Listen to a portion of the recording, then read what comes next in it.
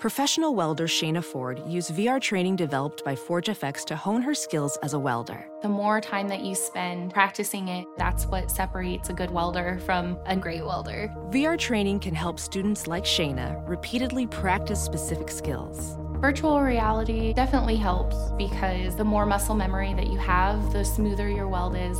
Explore more stories like Shayna's at meta.com/metaverseimpact.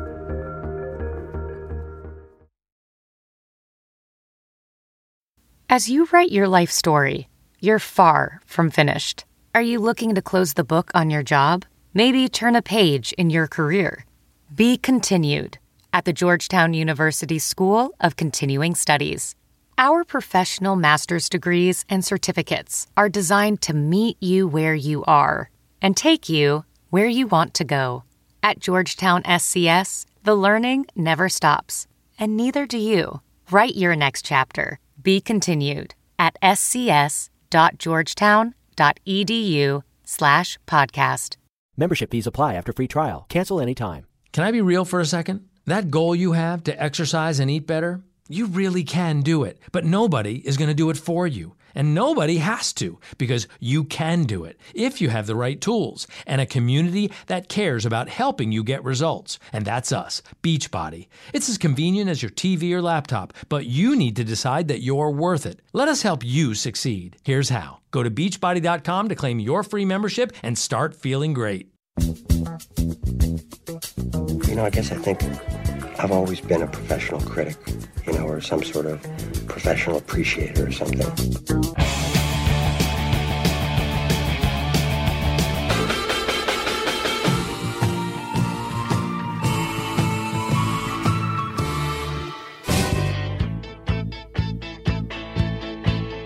Now, this is serious business here, man. Putting on a great show is the most important thing you can do. One great rock show can change the world. During the 50s and 60s, Chess Records was the place to record the blues, but it also had a major role in shaping rock and roll. I'm Jim DeRogatis of Vocalo.org. And I'm Greg Cott of the Chicago Tribune. Jim and I will talk about the history and influence of the great Chess Records. And later we're going to review the new album from Danger Mouse, Sparkle Horse, and director David Lynch. That's all coming up today on Sound Opinions.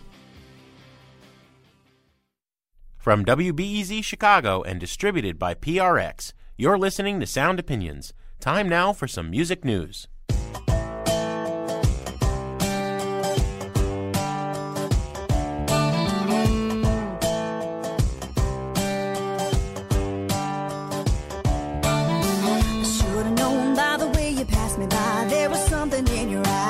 Wasn't right. I should have walked, but I never had the chance. Everything got out of hand and I let it slide. Now I only have myself to blame for falling for your stupid games. I wish my life could be the way it was before I saw your face. That is Carrie Underwood, a voice that has sold nearly 12 million records in the last decade and established American Idol as one of the music industry's juggernauts. Well, that juggernaut is undergoing some massive changes in the last few months, and it looks like a whole lot more are in store. For the last decade, American Idol's music has been distributed by Sony Music, a close relationship with that label and with Clive Davis, one of the executives at Sony. It appears now that American Idol will now distribute all of its music through the Universal Music Group, one of the other big four major labels, and transition into a new relationship with that record company headed by one Jimmy Iovine. So we go from Clive Davis, the guy who mentored people like Kelly Clarkson, to Iovine, who was the man behind big hitmakers like Dr. Dre and Eminem. What is this going to mean for this franchise? It remains to be seen, but a domino effect clearly started taking place when one of the key judges on the show, Simon Cowell, announced that he was going to be resigning at the end of the 9th season. And I think Cowell saw the handwriting on the wall. Things have not been as strong for American Idol in the last few years as they were previously in this decade. The ratings have gone down about 20%. We're now talking about 25 million viewers a week, down from a peak in 2006. And we're talking about sluggish record sales. The last few winners and runners-up, people like Lita Wise, Crystal Bowersox, Chris Allen, Adam Lambert, haven't been selling nearly as well as the Carrie Underwoods and Kelly Clarksons did earlier in the decade. So clearly, the American Idol Brain Trust saw it was time for a change. Not only are they changing the judges, Cowell is leaving, but Ellen DeGeneres is out. Cara DioGuardi appears to be leaving as well. At the time of this recording, Steven Tyler and Jennifer Lopez were strongly rumored to be replacing them. In addition to changing those judges, it looks like they're changing a distributor as well. So a major change is afoot for one of the major forces in the music business.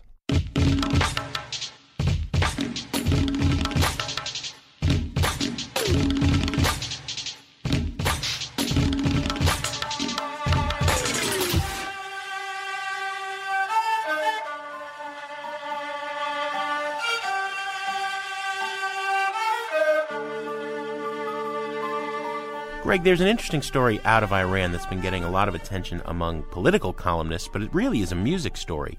Iran's supreme leader, Ayatollah Ali Khamenei, had put out what's being called the harshest statement about culture since the revolution in the late 70s. He said, of music, promoting and teaching it is not compatible with the highest values of the sacred regime of the Islamic Republic. Despite centuries of wonderful music coming out of Persia, there's been an anti-music drive since the Iranian Revolution in 79. It began to loosen up in the 90s, but in the last couple of years it's become harsher again. And now with this statement, it's believed that music is going to be outlawed entirely in Iran. It is not traditional music from that part of the world, I think, that is making the powers that be concerned. It's Western influence. This is what most of the reporters on the ground say. There's a wonderful scene in that movie Persepolis. I don't know if you saw it. 2007, the animated film based on Marjane Satrapi's graphic novel autobiography, where as a young girl in the harsh cultural environment of Iran, she comes across some cassette tapes by Iron Maiden, Michael Jackson, and Metallica. And these expand her worldview and make her realize there is life outside of Iran. It's a wonderful moment, and clearly it's one that the Iranian powers do not want young people in that country to have.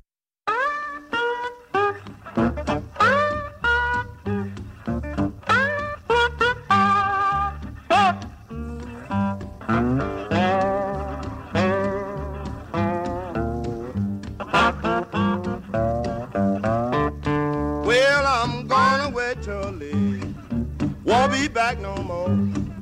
Going back down south, child, don't you wanna go? Woman, I'm trouble.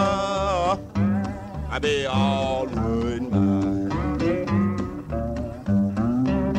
Well, babe, I just can't be satisfied, and I just can't keep from crying.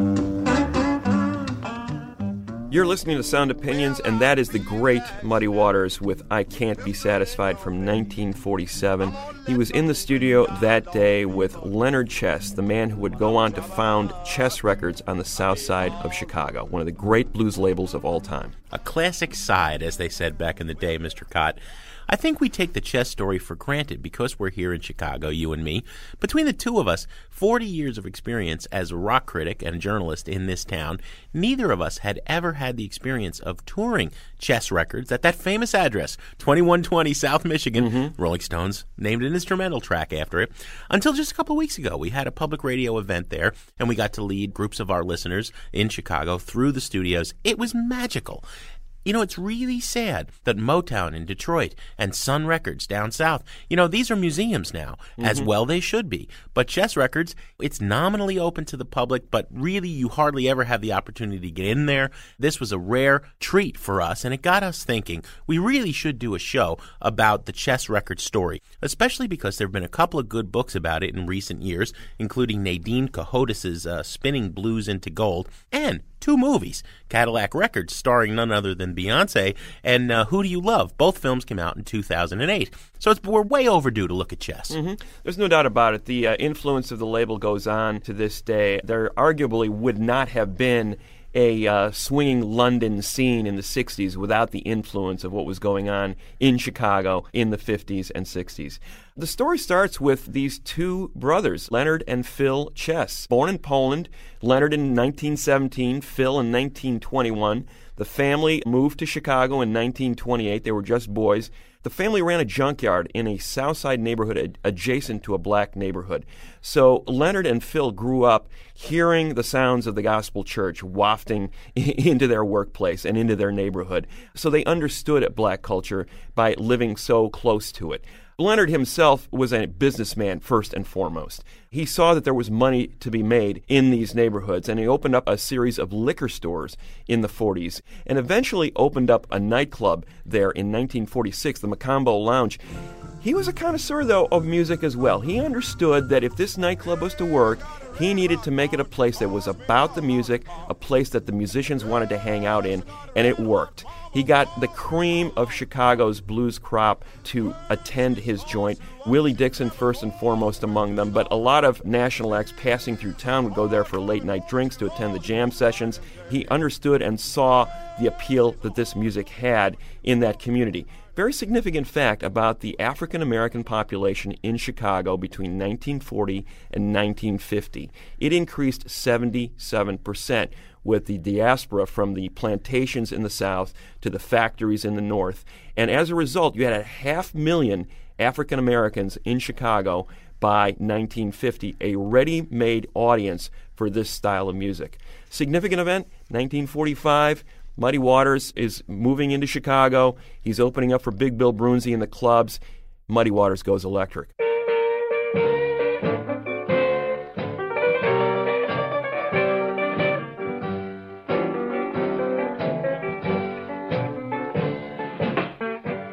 Hard days out in the falling rain. Yes, I had some hard days out in the falling rain. Well, you know, I didn't have nobody to love me. People wasn't at a crying shame. Everybody talks about Dylan going electric in 65. Well, Muddy Waters went electric in 45. The reason? Those raucous nightclubs. He needed to be heard. He was already an established musician. He had been recorded by Alan Lomax on a plantation in the South in the early 40s. But when he came to Chicago, that acoustic stuff wasn't flying in those noisy clubs, so he had to get an electric guitar. And that was one of the things that I don't want to get ahead of the story, but without Muddy plugging in, you'd never have rock and roll. And another thing, Ike Turner early on, the Chesses had a hand in Rocket 88, which would be other key step toward rock and roll. You women have heard of jalopies, you've heard the noise they make, but let me introduce my new Rocket 88. Yes, it's straight, just one way. Everybody likes my Rocket 88. Baby, we'll ride in style, moving all along. What we're seeing here is the foundation of not only the sound of electric instruments moving in, but the attitude that would inform rock and roll in later years. You're listening to Sound Opinions, and we're discussing the landmark blues label Chess Records. Jim, later on we're going to talk about Chess Records' role in shaping rock, but first we should point out what I think are the four key elements in this chain of Chess Records' ascent. It started out as a label. In 1947, Leonard Chess brought into Aristocrat Records, and slowly but surely ended up buying more and more of the company until it became his own. In 1950, it morphed into Chess Records, which he brought in his brother Phil to help run. Meanwhile, he was in the studio consistently with this local talent, Muddy Waters first and foremost among them. I Can't Be Satisfied helped put Chess on the map, in a sense. One of the first singles on that Aristocrat label, Leonard Chess said, hey, this stuff is going to sell. Let's do some more of this stuff. In 1948, even bigger single, Rollin' Stone. Well,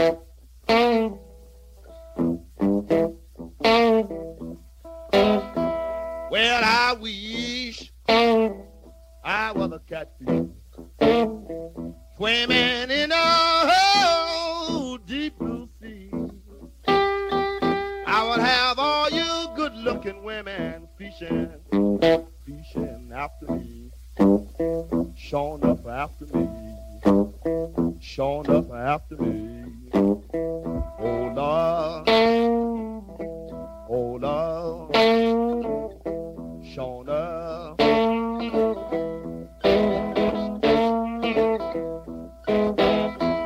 I went to my baby's house, And I sit down on her step.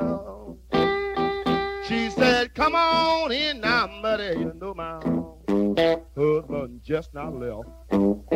Showing up and just now left. Showing up and just now left. Oh, Lord. Oh, well. Oh, well. Here is the song that gives the Rolling Stones their name, Rolling Stone magazine its name, and essentially Muddy Waters is off and rolling as a major northern superstar. But he's still recording as pretty much a solo act. It's basically Muddy Waters and his electric guitar in the studio. Meanwhile, he's in the clubs and he's recruiting talent. They hear that voice, that guitar, they want to be part of his band.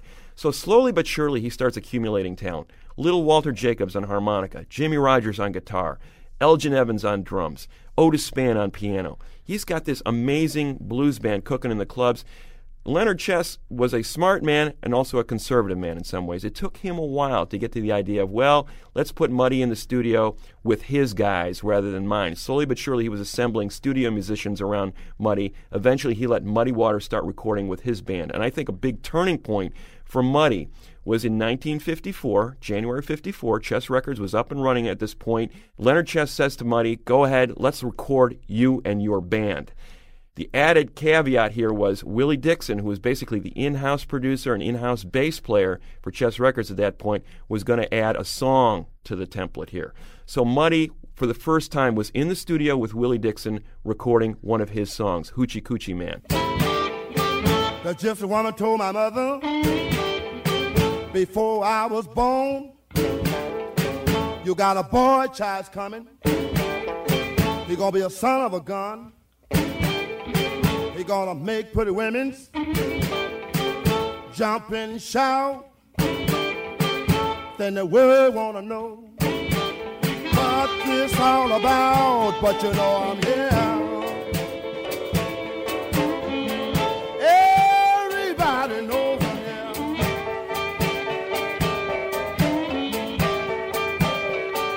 Well, you know the Hoochie Coochie Man. Everybody knows I'm here.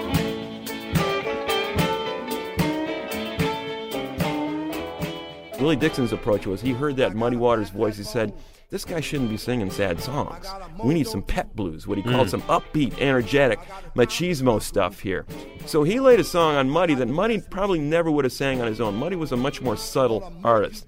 There was nothing very subtle about Hoochie Coochie Man, but there it was, a magical moment with that band and that song in the studio that day. I really think, Jim, that moment in 1954 was a significant turning point, not only in the history of Muddy Waters, but in the course of the label, and also in marking a huge influence on future generations of rock and rollers who heard that moment and said, you know what, we want a piece of that action. We want that machismo, that attitude, that swagger that you hear in this particular song.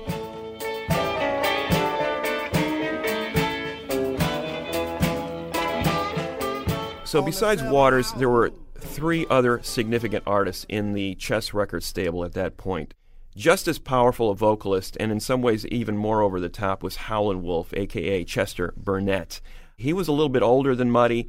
By the time he came to Chicago, he was already a fully seasoned artist in many ways. He'd done some recording with Sam Phillips down in Memphis already, that famous label that founded Elvis Presley. But then he started recording exclusively with Chess beginning in 1953. And one of his key moves, he recorded with various musicians throughout his career and toured with various bands, is that he had to have one guy at his side at all times, and that was Hubert Sumlin on guitar. So just about every classic track you hear from Howlin' Wolf on Chess was accompanied by Hubert Sumlin as the guitar player. And a great moment for them was the song Smokestack Lightning in 1956. Classic Wolf track in that it has literally no chord changes, you know? It's all about that little Sumlin riff and that inimitable Howlin' Wolf vocal. It is a bit of a howl. It's almost like a yodel, but no one else could do it like Howlin' Wolf could. just like gold. Why don't you hear me cry? Ooh, ooh, ooh.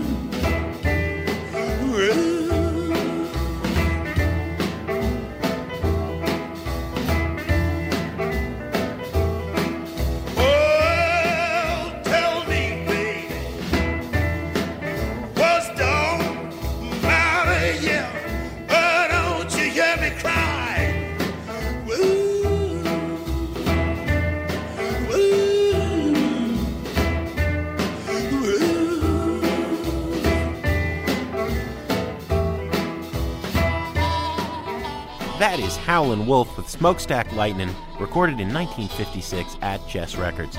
We're going to continue discussing the legacy of Chess in a minute on Sound Opinions from WBEZ and PRX. And then Greg and I will review the long-awaited collaboration between Danger Mouse, Sparklehorse, and director David Lynch.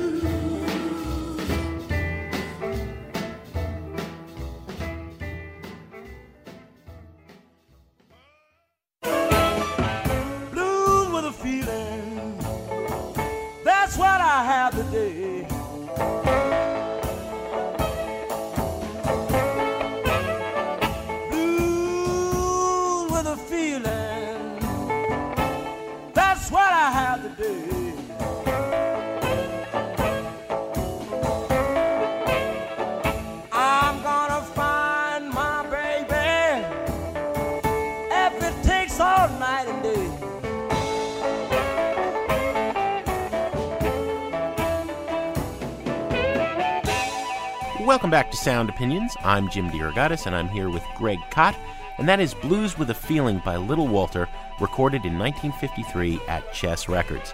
We're talking about the history of that great blues label and its influence on rock and roll. Now, Greg, you were taking us through some of the touchstones of the early years in the 50s, first with Muddy Waters and then Howlin' Wolf, and now we come to Little Walter.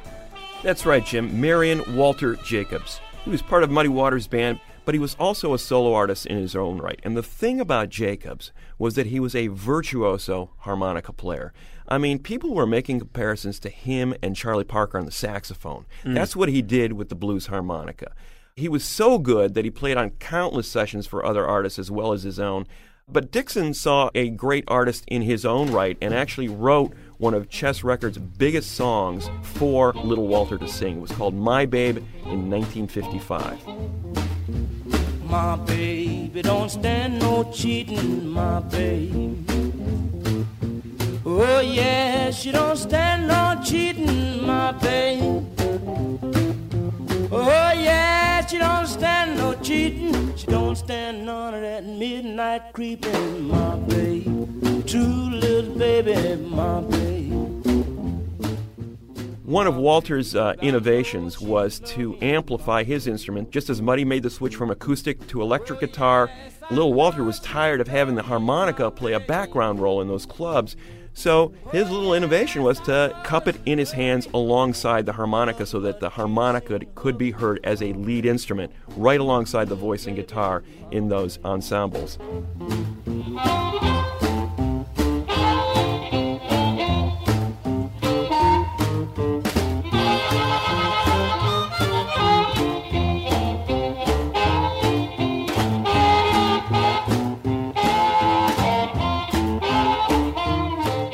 Of course, the other master harmonica player and the other great chess artist of those early years, Sonny Boy Williamson II, Alec Rice Miller, actually born in Louisiana. Most of these other guys were from Mississippi. And again, about a decade or two older than some of these other musicians. He had been playing all over the South for a long time, but enjoyed his biggest success once he got up north and once he started recording with Chess. His classic song for Chess, among many, was his number 3 hit from 1955, Don't Start Me to Talkin'. Well, I'm going down the road and stop at Fannie Mae. Gonna tell her Fannie what I heard. Her boyfriend said, don't start me talking. I'll tell everything I know. I'm gonna break up this signal fight, 'cause somebody's got to go.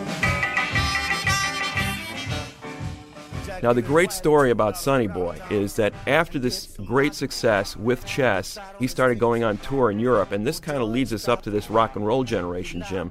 He was a volatile guy. I mean, these were somewhat unstable individuals, you know? Well, you can't neglect the fact that Muddy, Howlin' Wolf, Dixon, these were big men. Yes. I mean, really, really big men, and as you and I found out, Chess is a small place. There was no air conditioning because it would have interfered with the noise. What everybody talks about with Chess, and this was gone when we were there, is the smell. Yeah. The testosterone and the sweat in those rooms. Oh, absolutely. And Sonny Boy epitomized that. And more so than other ones, he was sort of rooted in that Southern culture, whereas Howlin' Wolf became, a relatively sophisticated guy. I mean, he went back and got his diploma from high school. He learned how to read and write later on in his life. Muddy Waters himself was a very well-spoken man. But Sonny Boy, there was a little bit of that deep South, eye-for-an-eye culture in him all along. When he went to Europe in the 60s, the story goes that he once set fire to his hotel room because he tried to cook a rabbit with his coffee maker. And then apparently he had to leave the tour because he stabbed somebody. So, Sonny Boy was carrying that reputation around with him. So a wide variety of artists, but huge, oversized personalities recording for Chess Records in the 50s.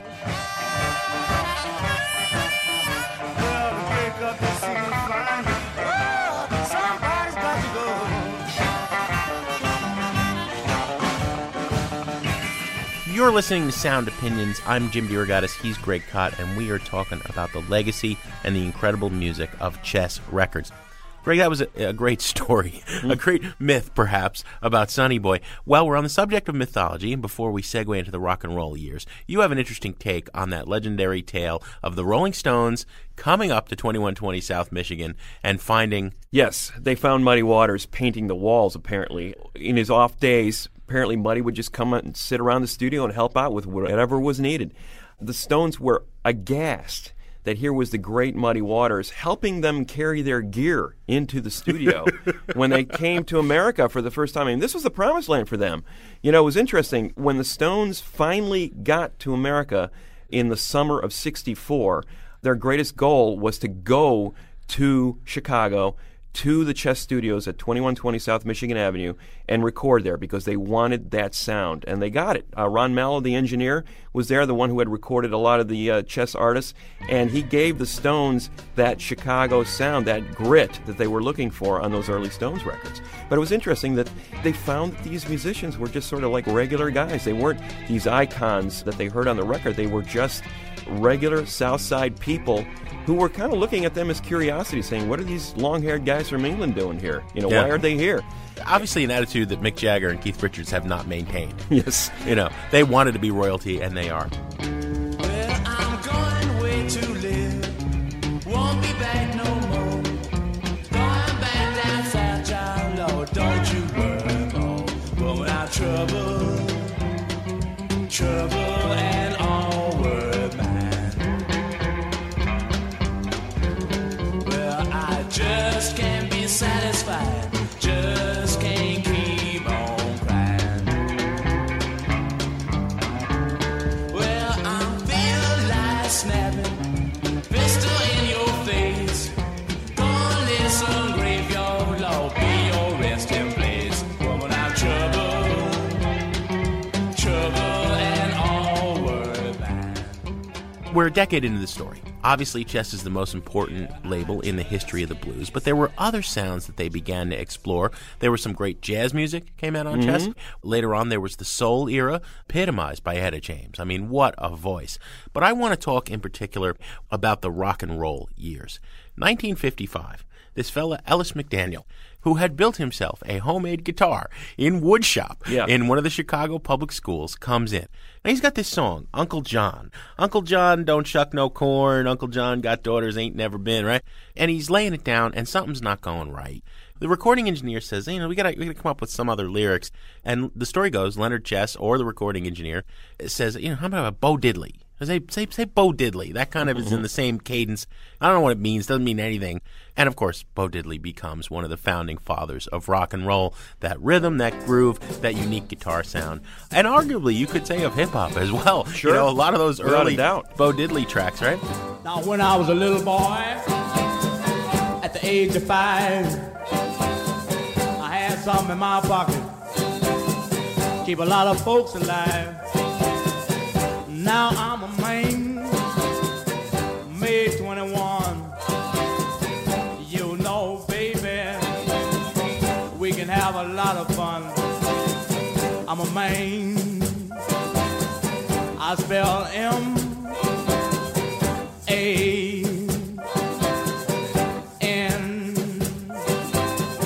man. Almost at the same time, a guy from St. Louis winds up on the scene, Chuck Berry.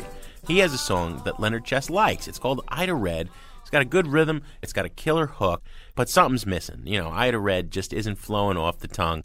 The story goes that Leonard Chess sees one of the secretaries with a makeup kit, and he says to Chuck, you should sing Maybelline. Mm-hmm. And, of course, Maybelline becomes another of the key singles where you say rock and roll really starts here, with Bo Diddley, with Chuck Berry. Maybelline, why can't you be true? Oh, Maybelline, why can't you be true? You done started doing the things you used to do. As I was motivating over the hill, I saw Maybelline in a Coupe de Ville. A Cadillac rolling on an open road, nothing out to run my V8 Focus. A Cadillac doing about 95, moves bumper to bumper, rolling side to side. Maybelline, why can't you be true? Oh, Maybelline, why can't you be true? You done started back doing the things you used to do. I think this is a good time to mention that there's a fair amount of controversy about the way that Leonard and Phil Chess did business. When Maybelline comes out on a 45, Chuck Berry is surprised to see that he wrote this song with a guy named Alan Freed and another guy named Russ Fredo. Yeah. Russ Fredo was the landlord at 2120 South Michigan, and the Chess brothers owed him some cash, so they cut him in on the song. Alan Freed, of course, was the disc jockey who, in addition to getting songwriting credit on Chuck's song, was getting paid $100 a week to play the songs the Chess brothers were delivering. It's a complicated question, the whole payola issue. I mean, thank God Alan Freed played Maybelline. It's one of the best songs in history. We'd have no rock and roll without it.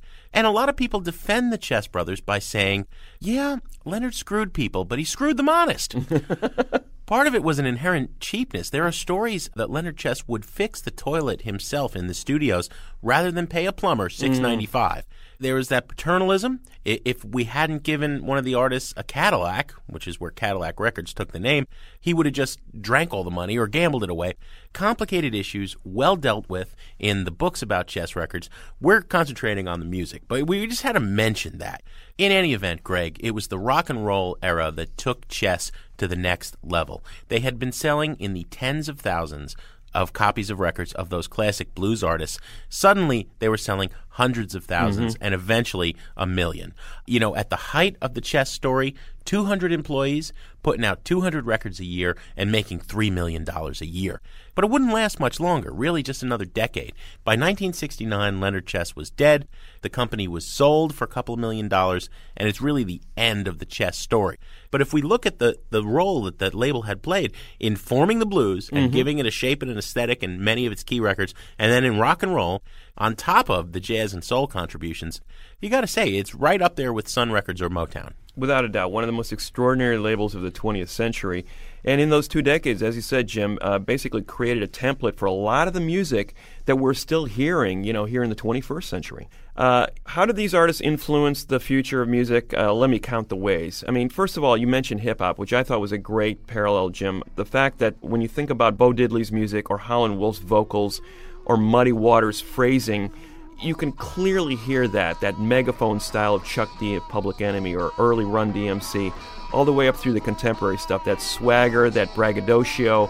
That was all in some of those early Chess singles by these urban blues artists. Yeah, somebody knocking on my door.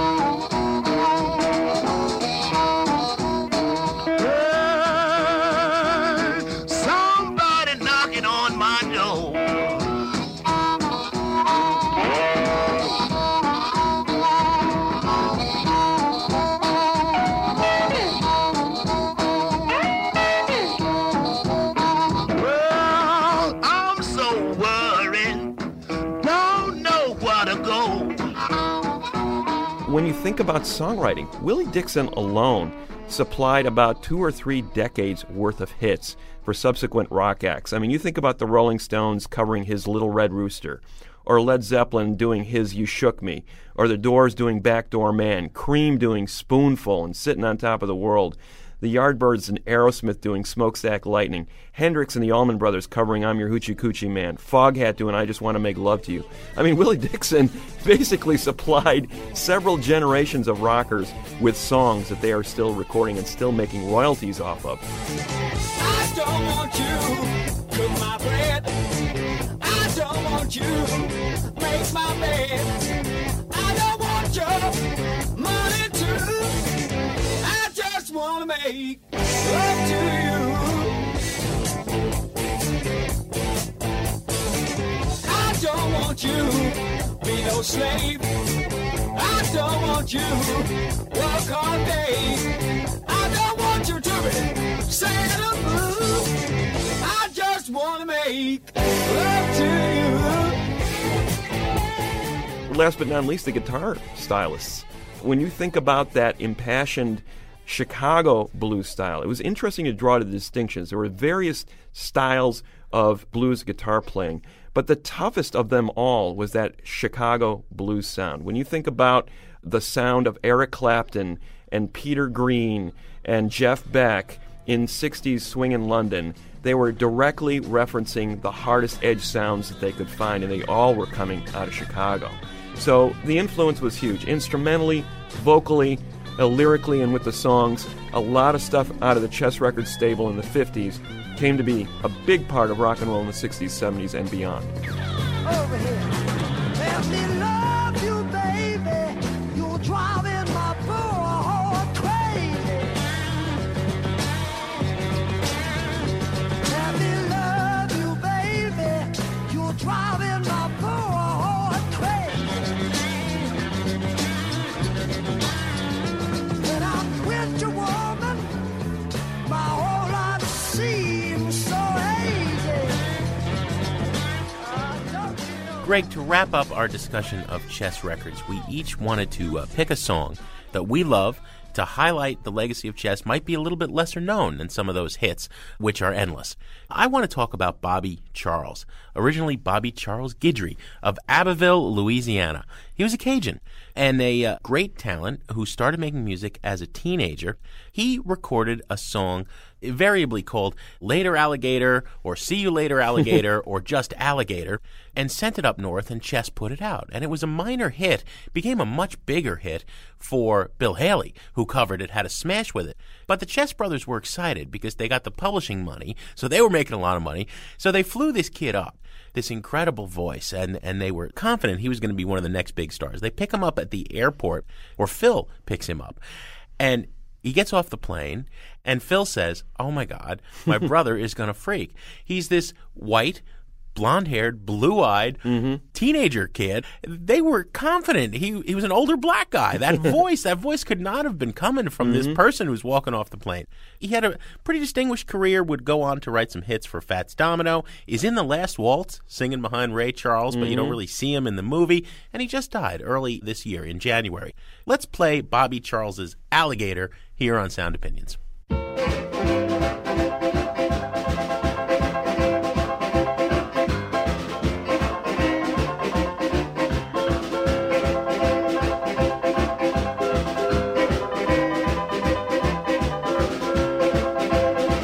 Well, I saw my baby walking with another man today. Well, I saw my baby walking with another man today. When I asked her what's the matter, this is what I heard her say. See you later, alligator, after a while, crocodile. See you later, alligator, after a while, crocodile.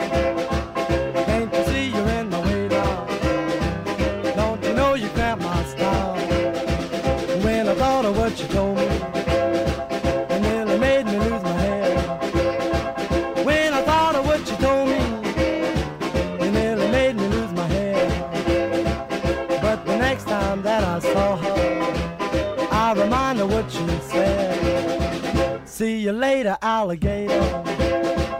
After one crocodile. See you later, alligator. After one crocodile. Ain't you see you're in my way down? Don't you know you cramp my style?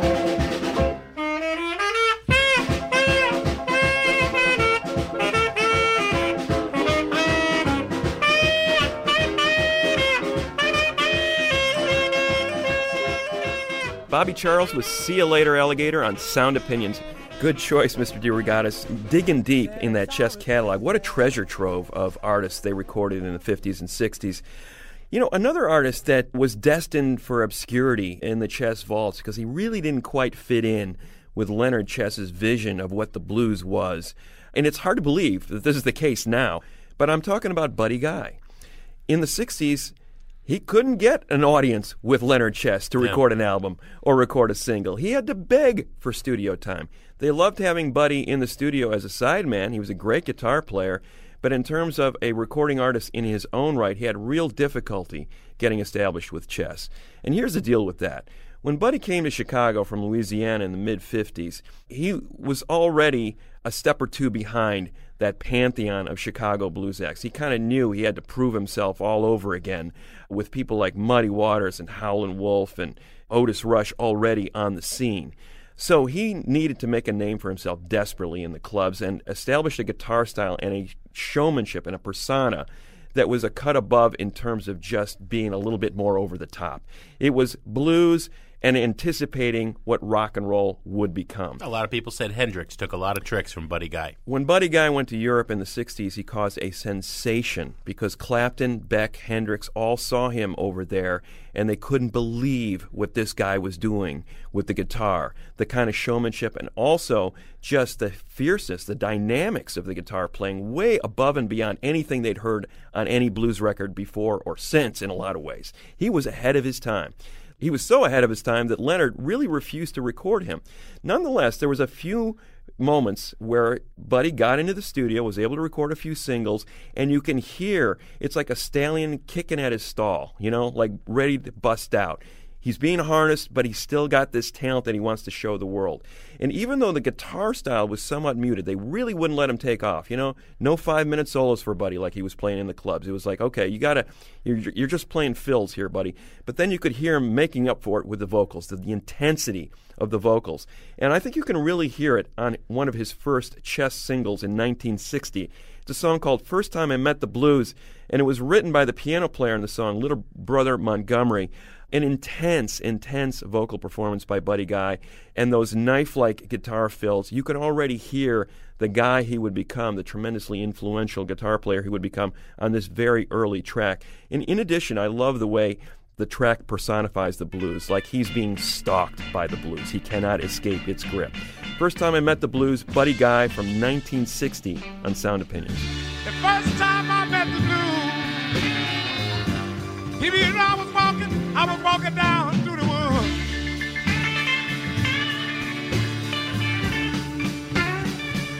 Yeah, the first time I met the blues, you know, I was walking down through the woods.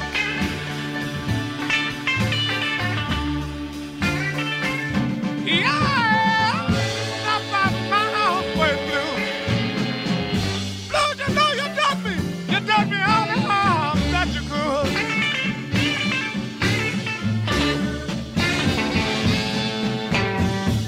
The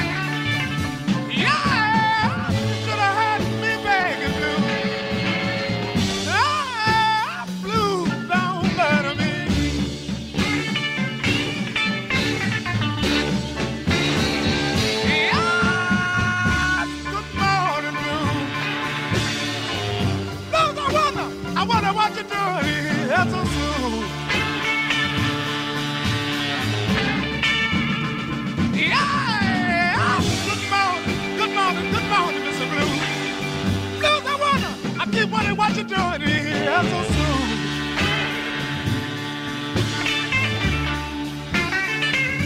Yeah, you know you'll be with me every morning, every night, every noon. Oh, yeah. That's First Time I Met the Blues by Buddy Guy, one of the standout artists on the Chess roster in its later days, and one of the musicians who would help bring the blues to rock and roll. If you want to talk about your favorite Chess recordings or give us your Buy It, Burn It, Trash It album reviews, call our hotline at 888-859-1800. Next up, we'll review Danger Mouse and Sparkle Horse present Dark Night of the Soul. That's in a minute on Sound Opinions from WBEZ Chicago and distributed by PRX.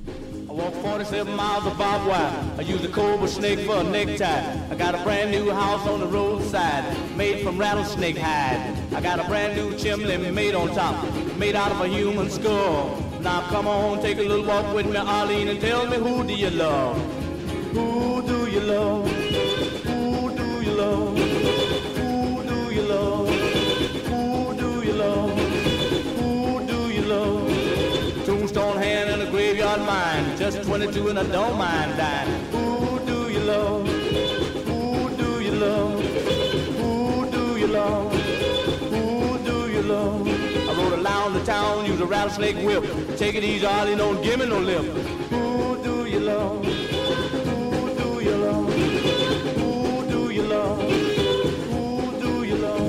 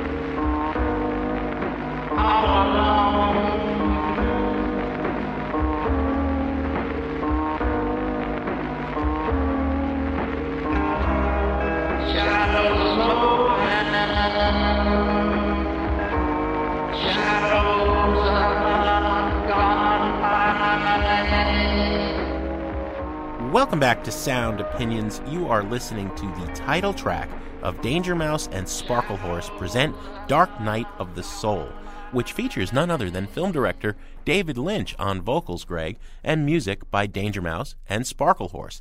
Danger Mouse being the DJ and producer Brian Burton, one of the most acclaimed producers of recent years, his work with Beck, his work with Gnarls Barkley, and Sparkle Horse, Mark Linkous, the main man who operated under that band name, one of the most touching and idiosyncratic but truly extraordinary singers and songwriters of the last decade.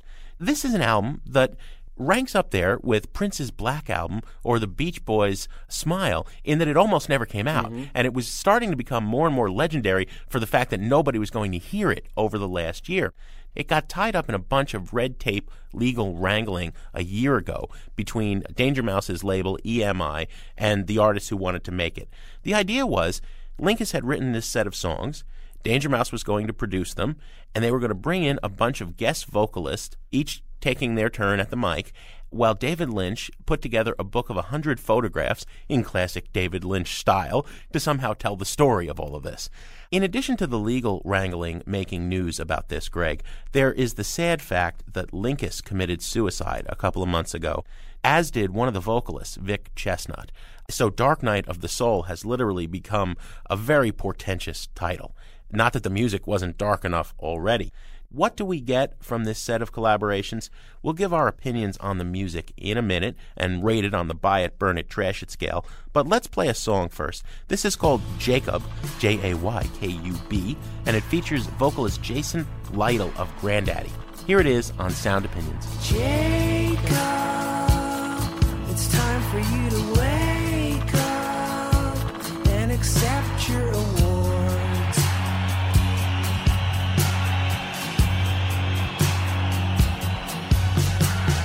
Inside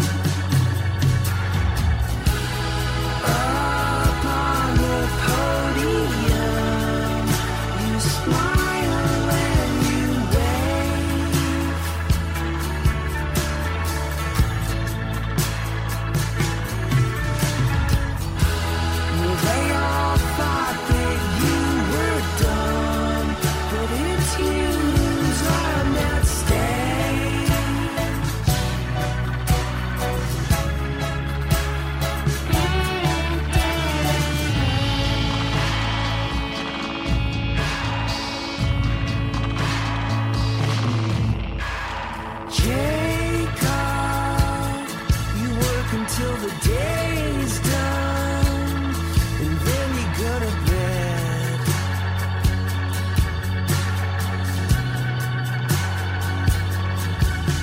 And never with anyone to talk to, but the hero in your head. That's Jacob from Jason Lytle, formerly of Grandaddy. From the new Danger Mouse and Sparklehorse record, Danger Mouse and Sparklehorse present Dark Night of the Soul. Lytle gets it. He gets the concept. He got the music from Linkus. He got the production notes from Danger Mouse, and he completely fit into the concept with his lyrics and approach to that song, that wan, wistful blend, introspection, biting candor, a little bit of dread underneath it all. There are strong tracks on here from Wayne Coyne of the Flaming Lips and Griff Rhys, and I love the James Mercer track as well. But a few of the guys didn't appear to get the memo about what this record's supposed to be about. I don't think they understood the concept very well. Black Francis, Iggy Pop, I think their tracks are completely out of place here. They completely disrupt that Dark Night of the Soul mood that they're trying to create. And David Lynch, I'm sorry. You're a great director, but I really don't want to hear you sing or speak or whatever it is you're doing on these tracks. That's harsh. That's like the coda. Don't be so hard on him. Yeah, those are just throwaways. And again, disrupting the mood. So as an album, it really doesn't work as an album. But I will say, I will recommend burning it for one track and one track alone, and that is the collaboration between Chestnut and Linkus on the track Grim Augury. Chestnut takes the vocals. You've got Linkus playing this wan octagon keyboard instrument in the background. It is a perfect mood piece. Both our families at a gathering. We're cutting a baby out with my grandmother's heirloom, the antler-handled carving knife. They were under her grand chandelier. If we're going to remember those guys, it's a great way for them to be remembered as the final collaboration on this record. I tell you, Greg, one of the things that disappoints me is that you don't have Danger Mouse, Brian Burton, stretching far outside of a comfort zone. Linkus has written a great set of songs, but to me, the magic of Sparklehorse always was the way he delivered them. You could not separate that voice and that delivery from the songs and say, this guy's just a great songwriter, anybody could sing his material. As this cast of revolving voices illustrates, not just anybody can sing his material. I would add Julian Casablancas' song to the list of hits here. I think it's really interesting that the Strokes bandleader gives us more of an idea what he can do outside of the Strokes by singing this song Little Girl than anything he did on his solo album last year. A trick that people use to make you think they are smart is confidence when actually they're lost in the dark. Only someone with the mind of a child says will grow up. The surfing down the avalanche, your life will show up. It's nice to be loved, it can never happen too late. I want to share my food, but you have stolen my plate. Hey now, go your way now. But it's hit and miss. Half the album's great, the other half is a letdown. So yeah, I agree with you. This is a burn it record. What do we have on the show next week, Greg? Next week, Jim, we're going to dig out some records you need to hear, our buried treasures. We have some thank yous to say on the way out. Our intern is Julia Mullen-Gordon. Our producers are Jason Saldana, who saw Blue Velvet early on and it really freaked him out, and Robin Lynn, who loved Twin Peaks. And our executive producer, our fearless leader, Tori Southside Malatia. Well, let's face it, he is a racerhead.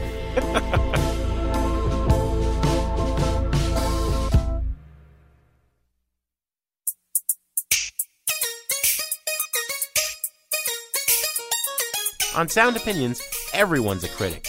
So now it's time to hear what you have to say.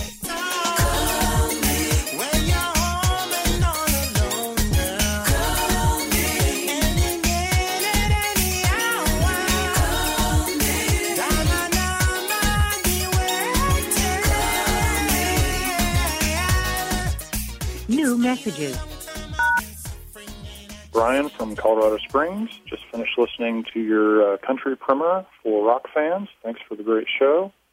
I was brought into the country music by the Lubbock Stars, the Flightlanders, and Terry Allen. I've got one minor correction for your Desert Island Jukebox selection of the Flatlanders' Dallas. The initial 8-track release was titled All American Music, and the band at that time was called Jimmy Dale and the Flatlanders. When it was re-released in 1994, they retitled it More a Legend Than a Band. Just wanted to let you know, and I just happened to have stumbled across a copy of the original 8-track sealed in its original package, so I've added that to my collection. Thanks for the show, keep up the great work, and keep expanding my musical horizons. And Dallas is a jungle, but Dallas gives a beautiful life. Did you ever see Dallas from a DC-9 at night? Hello, I'm calling from the Philadelphia area. My name is Paul Smith, and I would like to urge you all to pay attention to the people who play their instruments really well and who are contributing enormously to the field of rock music. Specifically, people like Jeff Beck and Eric Johnson. The electric guitar, as you probably know, is a pretty good-sized component of rock and roll, always has been. And you guys seem to concentrate on the people who may have some kind of quirky words, but that aren't really much into playing the instruments really seriously. But the people who play the instruments well, I think, deserve notice. Thank you very much. Hey, guys, I just got through listening to the Stephen Malkmus interviews, Barry from Norman. It was cool hearing Malkmus talk. You know, I love that guy. But every time in between every interview part where y'all are playing those songs, I was just so emotionally hit, where I felt like I did back in those days, like full of hope and desperation, which is something I always got out of those songs. And I don't know if it was the lyrics or the whatever, but it was just this emotion that just was driven inside of those songs. Over the turnstiles and out in the traffic, there's ways of living, it's the way I'm living, right or wrong, it's all that I can do, and I wouldn't want to let you be.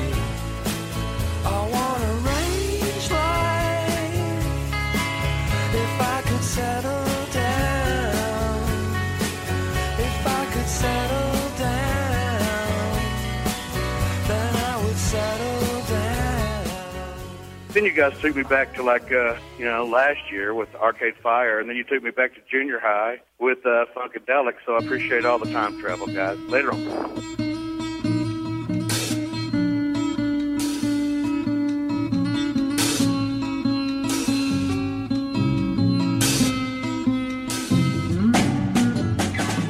My name is Catherine Page, and I'm calling from Bastrop, Texas. I just wanted to say that I loved your Desert Island Jukebox pick today. Can you get to that? We were huge Parliament and Funkadelic fans back in the day. Plus, in a bit of serendipity, I found myself recently downloading all kinds of stuff from that era, Bootsy, Earth, Wind and Fire, and the great Leon and Mary Russell's wedding album. This is stuff that makes you feel good. And what a stark contrast to Arcade Fire, a band that I think perfectly encapsulates everything that's wrong with music today. God, nothing but dreary dirges and white man's whinging. Hey, Arcade Fire, can you get to that? Thanks, guys. Love the show. Can you get? I wanna know. I wanna know if you can get to that. Can you get? I wanna know if you can get to that. No more messages. To give us your opinions on Sound Opinions, call our hotline, 888-859-1800. We'll be back next week with more Sound Opinions, produced by WBEZ Chicago and distributed by PRX.